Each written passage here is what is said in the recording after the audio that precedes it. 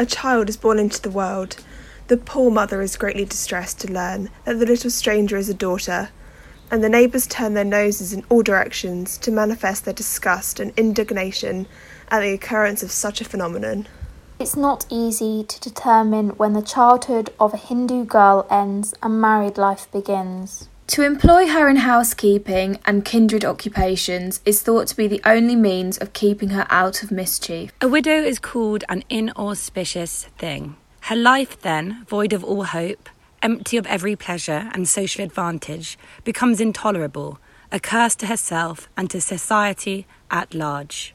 She, the loving mother of the nation, the devoted wife, the tender sister and affectionate daughter, is never for independence and is as impure as falsehood itself. What you've just heard, dear listeners, isn't from misogynistic writings. These quotes were taken from a piece written in 1887 by India's first female social reformer. Now you may ask, why did she say all of this? How can you call her a reformer? Are you completely mad? Well, I can answer the last question with relative ease. Well, she didn't write this to appease the male population and admit that women are actually barking mad. She did it to point out the harsh treatment women received at every stage of their lives, from birth to death. Unfortunately, gloominess clouds over today's episodes, so I'm giving fair warning to listeners now that we do tackle some dark topics like child marriage and abuse, so if you'd like to skip over it, not to worry. I'll be there with a verbal red flag reminding you. Having said that, it's not dark the whole way through, because today we move through the valleys of Maharashtra, which is today the second most populated state in India, a state full to the brim with UNESCO World Heritage Sites. So let them boast their rich Marathi culture. I'll just sit here and say Suno Sunava, which is a fancy foreign way of demanding that you listen. Then again, I could just ask Dr. Padma Anagol to help me answer the question, who should be on the rupee? Let's ponder on the polymath of India with the power of Pesa.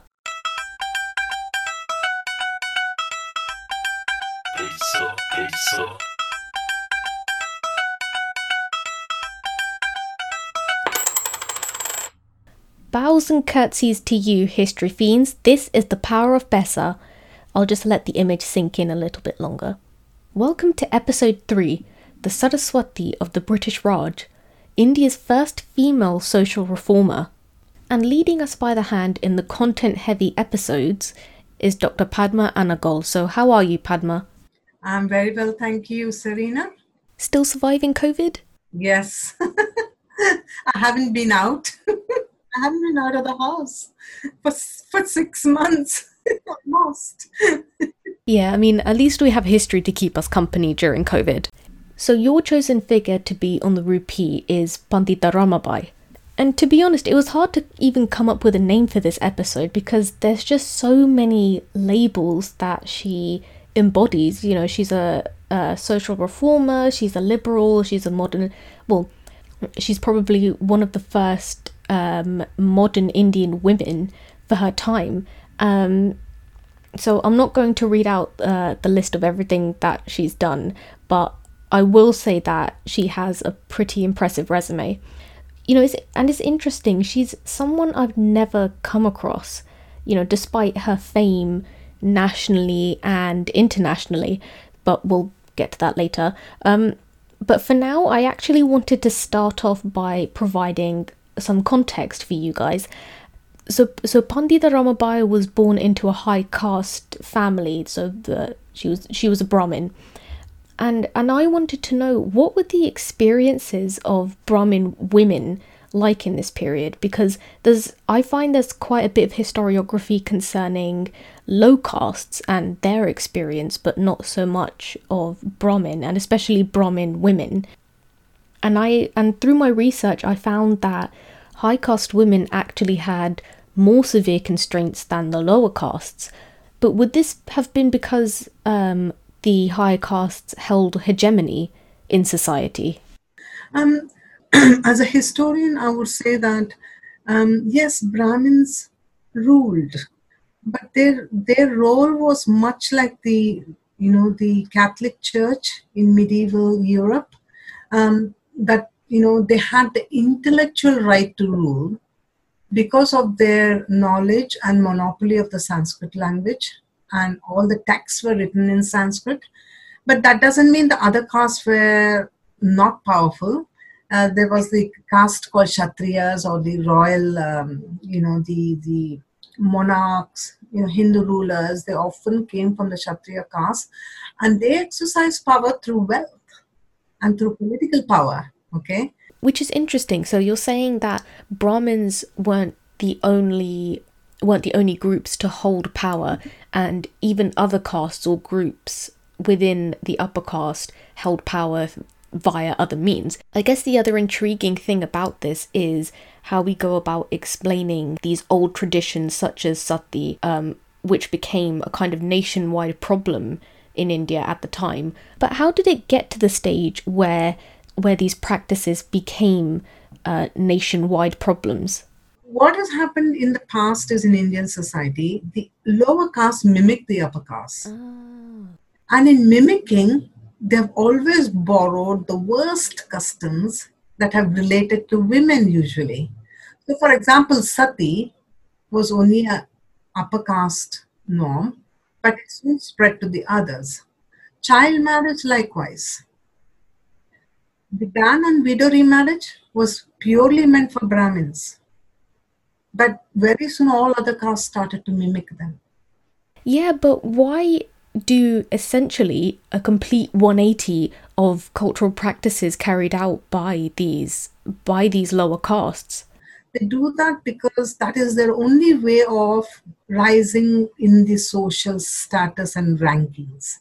So in order to convince a Brahmin that they're as good as them, they'll adopt a vegetarian diet. They will start oppressing them even. They will bang them up in the home. They'll practice sati.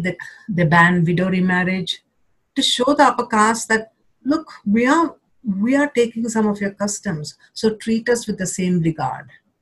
You see. Yeah. So these were the times that Pandita Ramabai was witnessing. Although her own life was not that bad at all, because her father was a very enlightened priest for a royal family, and he educated her mother and her as well. Yeah. Because wasn't it, she was inspired by her father and to some extent her mother as well, because she wrote a piece called A Testimony in 1907, and she said that although they adhered to the rules of religion, he didn't agree with the lesser treatment of the Shruddhas or the lower castes, and he actually called out members of the Hindu clergy for treating them lesser than they were. Not only that he's part of the clergy, but he spoke up against it as well. Yeah, he was unique. But then you see, he very soon was driven off because nobody wanted reforming priests. But then both her parents die in the Great Famine in 1876, leaving Pandita and her younger brother, and I think she was 16? Yes. She and her brother walked all the way to Calcutta, on a pilgrimage. And it was in Calcutta that her fame started to, people came to know about her Sanskrit learning. You see, Serena, the unique thing about her was what we now call a retentive mind, or a photographic memory. She had a photographic memory. So by the time she was 6 years old, she had 12,000 religious verses in her head, just by listening to her father.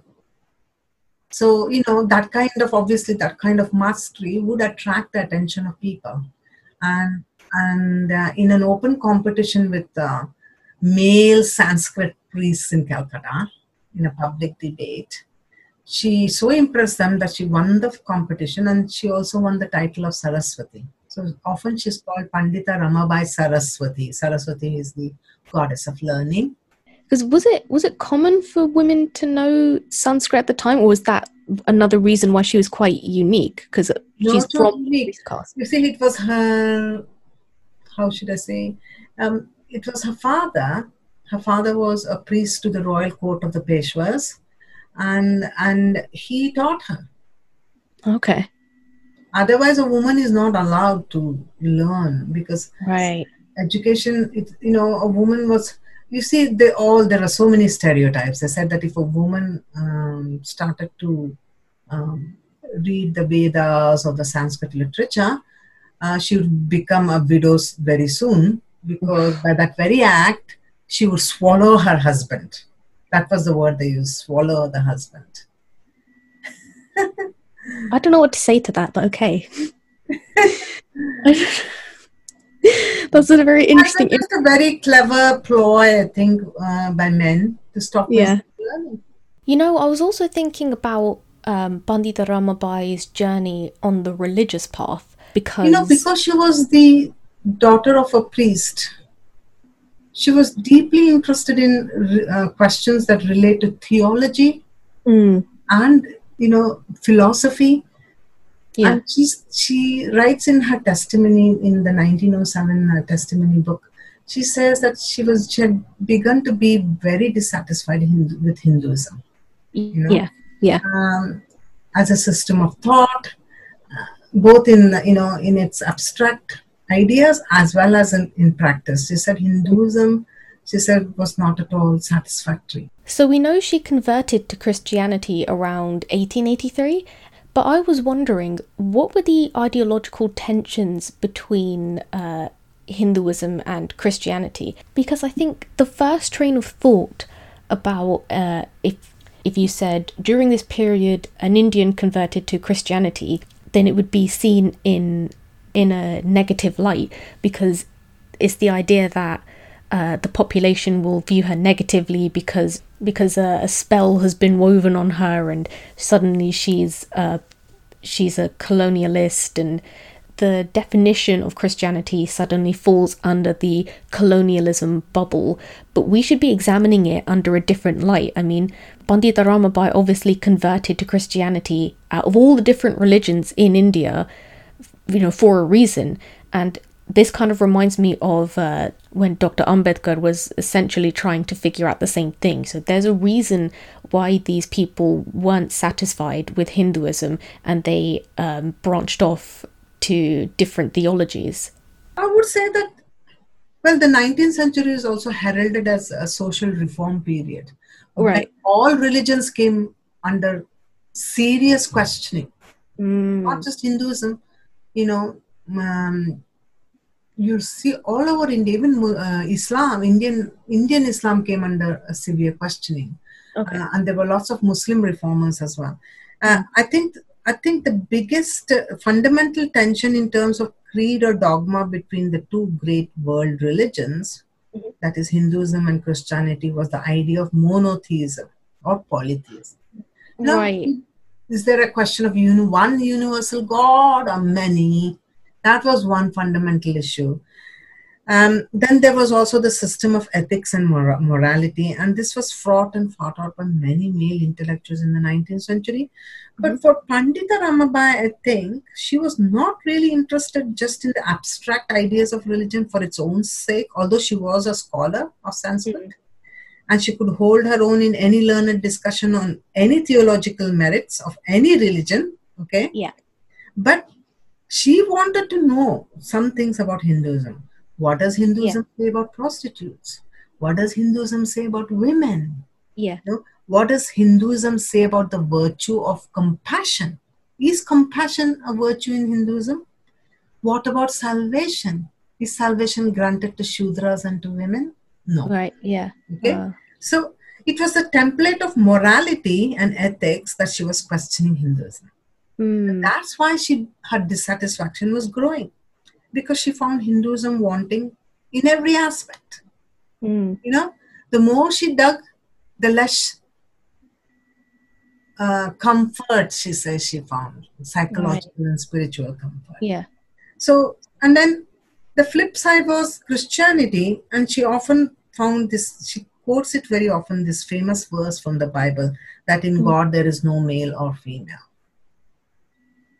In God there is no male or female. A God that included everyone. Now we would consider that as political correctness in religion, wouldn't we? So I would say that, the reason she was dissatisfied with Hinduism was that it created a caste system that divided man against woman, and that, and then she also had questioned the abstract idea called Maya.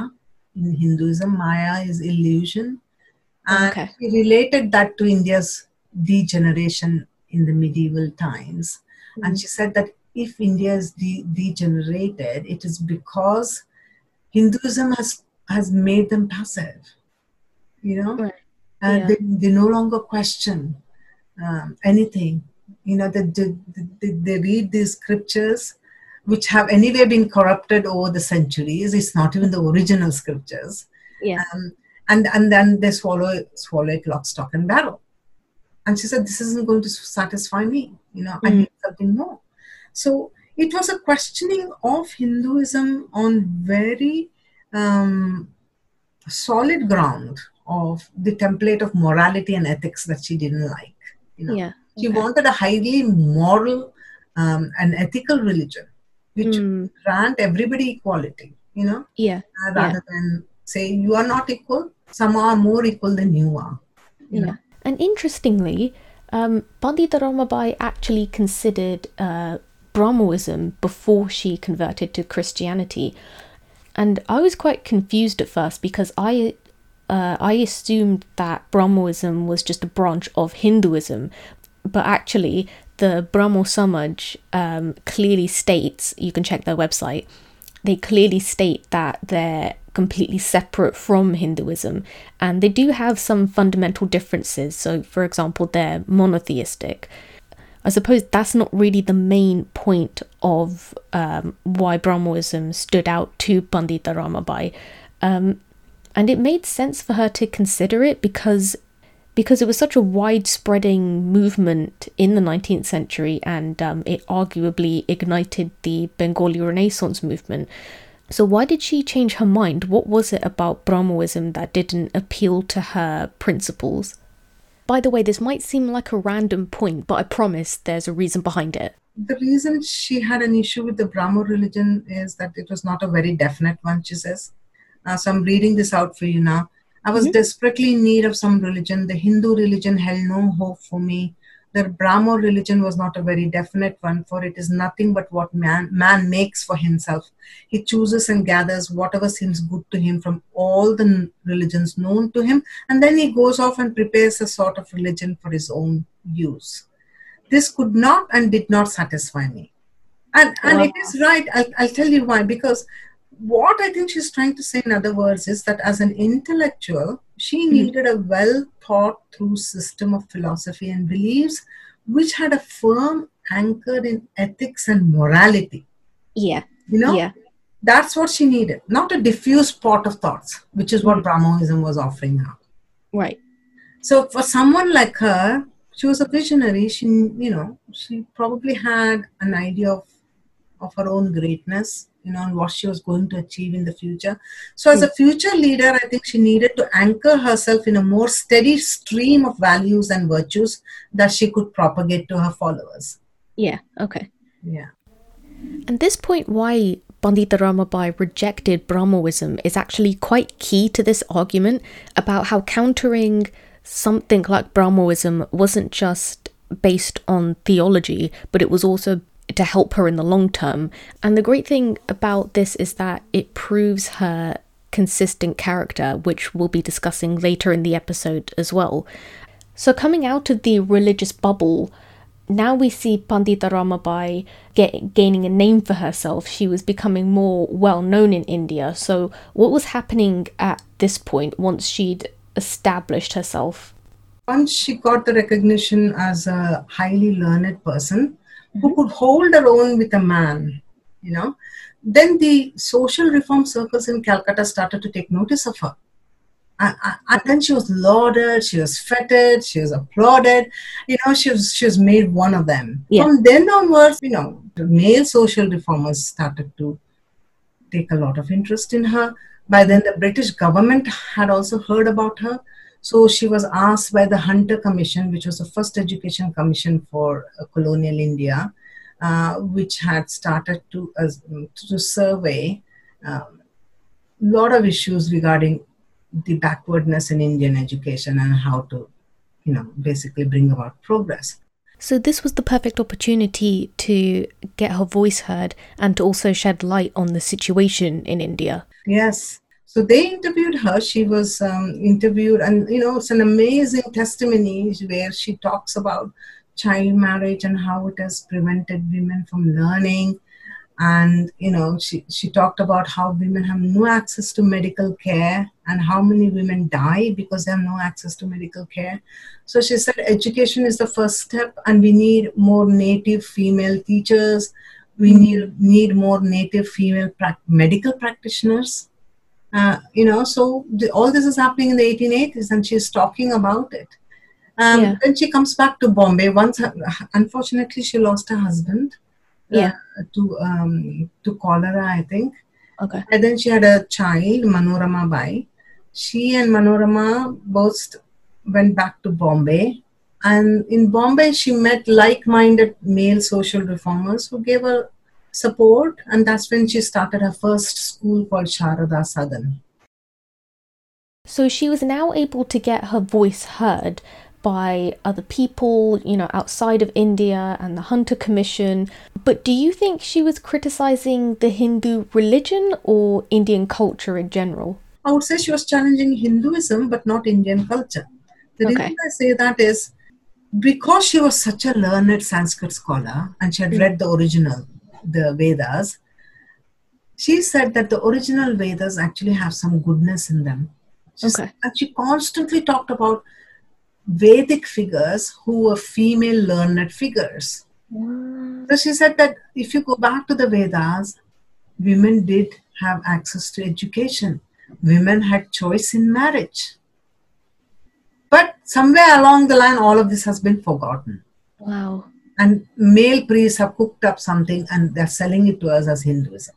Even in the High Caste Hindu Woman, the book, she constantly says that if you look at true Vedic culture, women were given the rights to learning and to choice in marriage. So it was only later on, she says, it was corrupted by sages and priests. And she says, I would say that she was a patriot and nationalist also. She was very proud to be an Indian. She even attacked Christian missionaries who constantly said to her, especially the Anglican Church, where she had come to study, that if you're a true Christian, then you should drop the Indian dress, you should drop the Indian diet. She said no. So throughout her life, she had the national costume, which is the sari. And throughout her life, she remained a vegetarian. Wow. And this one of the things that is not, I think she's been misunderstood by her critics, I feel, is that when she converted to Christianity, she did not adopt any particular denomination. Do you know how long the Anglican Church fought with her? For 3 years, they fought with her on intellectual grounds that she should accept Protestantism. As opposed to Catholicism. She said, she had a brilliant answer. She told them, do you know with what kind of great difficulty I've unyoked myself from the hierarchy of Hinduism? Now you're asking me to be yoke myself to another one? Yeah. And she said, I will remain a non-denominational Christian. Wow. And do you know, the Anglican Church was so angry with her, they dismissed her as a heretic. Wow. So this is why I say that Pandita Ramabai was a secular woman. Right. At the bottom line, she was a secular woman. Her idea of equality was, she took it to its ultimate level. Liberty meant liberty to do what you want, provided it is within a rational template, provided that it is in an ethical template. So I think by showing her consistent nature and the fact that she wanted to, I guess you could say, gather her bearings first, it shows how she wanted to mentally prepare herself before she began helping others. So can we talk a bit more about her action-oriented programs? why did she do them? Who were they for? And how do you perceive their success? I know I've packed a lot of questions in there, but I think we're going to get through it, okay? The British Empire had grown and they were ruling the high seas. And one of the problems was that how do they rule so many colonies without a strong military presence? So, but the problem was finances. They were stretched for finances. So they wouldn't allow British soldiers who served abroad to take their wives with them because it was a financial drain. But at the same time, because of these Victorian stereotypes and fears of homosexuality, they wanted to keep the soldiers heterosexual. Okay, so they wanted to keep the soldiers heterosexual. They had strange ideas about the British working classes being like so many animals, and that they were given to venting their sexual passions. So they said, how do we deal with this? So they said, let's provide them with Indian prostitutes. Wow, talk about fighting for king and country. It's a very strange arrangement wherein wherever the army marched in India, you would see behind them a whole train of prostitutes marching with them to service British soldiers. Now, a strange kind of service, but... Yeah, I know. So when Pandita Ramabai found out about it, she was most horrified, like a lot of Indians were at the time. And she started rescue missions for them. So if a prostitute said that she didn't want to be a prostitute and that she had become one only because of poverty or whatever reason, impoverishment, this is again a unique character about her, but she cites Christianity. She says she could not find the virtue of compassion in Hinduism. She said the ancient Hindu text said that if you find a prostitute, you should throw her out of the village and let her be eaten by the village dogs. So she said, wow. Why? She said in UK, in Britain, she found that there were missionaries who were rehabilitating prostitutes because they said compassion was something that Christ had for everybody, no matter how low they had sunk. So, the first home for the rehabilitation of Indian prostitutes was opened by her. It is called Kripa Sadan in 1890. Okay. And many of the prostitutes who came here were those who had already become deceased, poor things, That was another myth spread.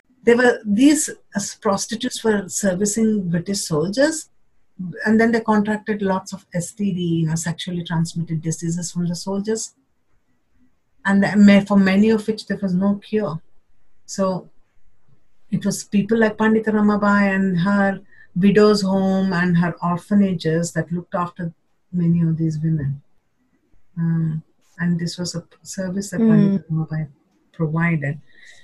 In fact, there are 4 main organizations which are attributed to Pandita Ramabai. One is called the Arya Mahila Samaj in 1880, which is purely a women's organization. Right. Then there was the Sharada Sadan, which was the first school for high caste widows. Okay. Founded in Bombay in 1889. Then there was the Mukti Mission, which is still running. Yeah, I was quite surprised by that. Yeah, it's still running. And then isn't it like it's not just India, it's in like the US and stuff. Oh yeah, Pandita Ramabai's fame spread so far. She has 65 Ramabai associations in the USA alone. Wow. And people were willing to fund her. And so, you find that there are 4 Mukti missions now in India. They're distributed in Maharashtra and Karnataka mainly, and also in the central provinces, Madhya Pradesh. That's really good. Yeah. How did she fund these programs? How did she get so much support? Lectures. She should give lectures. Assume that there was a city that she went to. The idea that she was coming was already spread by the newspapers of the time. And she'd have a huge gathering. And that's where she would gather funds. Wow. When she lectured. That's incredible. City to city lecturing and gathering funds for her. Eventually, some of the non-denominational Christian associations in USA founded this Ramabai Association. They were both denominational and non-denominational, and they guaranteed her an income of 10,000 US dollars per year for her organizations. But they had made a condition that she should have secular teaching in her school. Okay. And she was very happy to do that. But the Yeah. Hindu male reformers in Pune and Bombay were so jealous of that they brought a lot of scandals, and they mired her and they tried to wear her down. Especially, you must have heard of this famous nationalist figure called Bal Gangadhar Tilak, BG Tilak. Yes, yeah. Now, Tilak really made her life miserable. Really? By bringing accusations of conversions in her schools, and actually what lay at the bottom of it is in the 1880s, the male social reformers were trying to open a high caste school for Hindu girls themselves, which was not becoming successful. While her schools were very successful. So by letting loose these scandals, they took many of the girls from her schools into their schools. So again, it is politics. Yeah. Politics played by male social reformers. So what I know about Tilak is him in the political spectrum. So interestingly, he was actually against some of the practices like sati, and he was part of a triumvirate with two other politicians. It was with Lala Lajpat Rai and Bipin Chandra Pal. The reason I'm mentioning all three is because I forget who said it out of the three, but I'm fairly sure it was Tilak. He made an interesting comment in one of his writings about passing laws in India during the British Raj period. So he said that if a British or an English person wanted to pass a law because they disagreed with a practice like sati, for example, it would be harder to enforce it in India because they were seen as outsiders and they didn't understand the culture and the intricate practices of something like sati. But if an Indian wanted to get rid of something like that, then it would be easier because they're native and they understand the culture a lot better than an outsider. So it just, I don't know, maybe he also saw her as an outsider because she converted, because all of a sudden the understanding was out the window. Mm-hmm. Yes, I think most of the hostility that Pandita Ramabai faced from Indian sections of society was the fact that she converted. Yeah. Because you see, unfortunately, Christianity becomes a religion to be reckoned with in the 19th century, but it comes with a tag of imperialism. It's an imperial religion. Right, yeah. People are unwilling to associate the two. But it was not like that at all. She had come to hers was a gendered understanding of religion. That this religion doesn't treat women and low caste properly. So I'm going to seek another religion which will give me, as a woman, I have the right to salvation. If Hinduism is saying Indian women have to be reborn a man in order to get moksha, why would an Indian woman be a Hindu? Yeah. And now I think is the perfect time to pause. So I know there's a lot of information to take in so far. We've touched more upon what Pandita Ramabai had to do for herself before she began to help other people.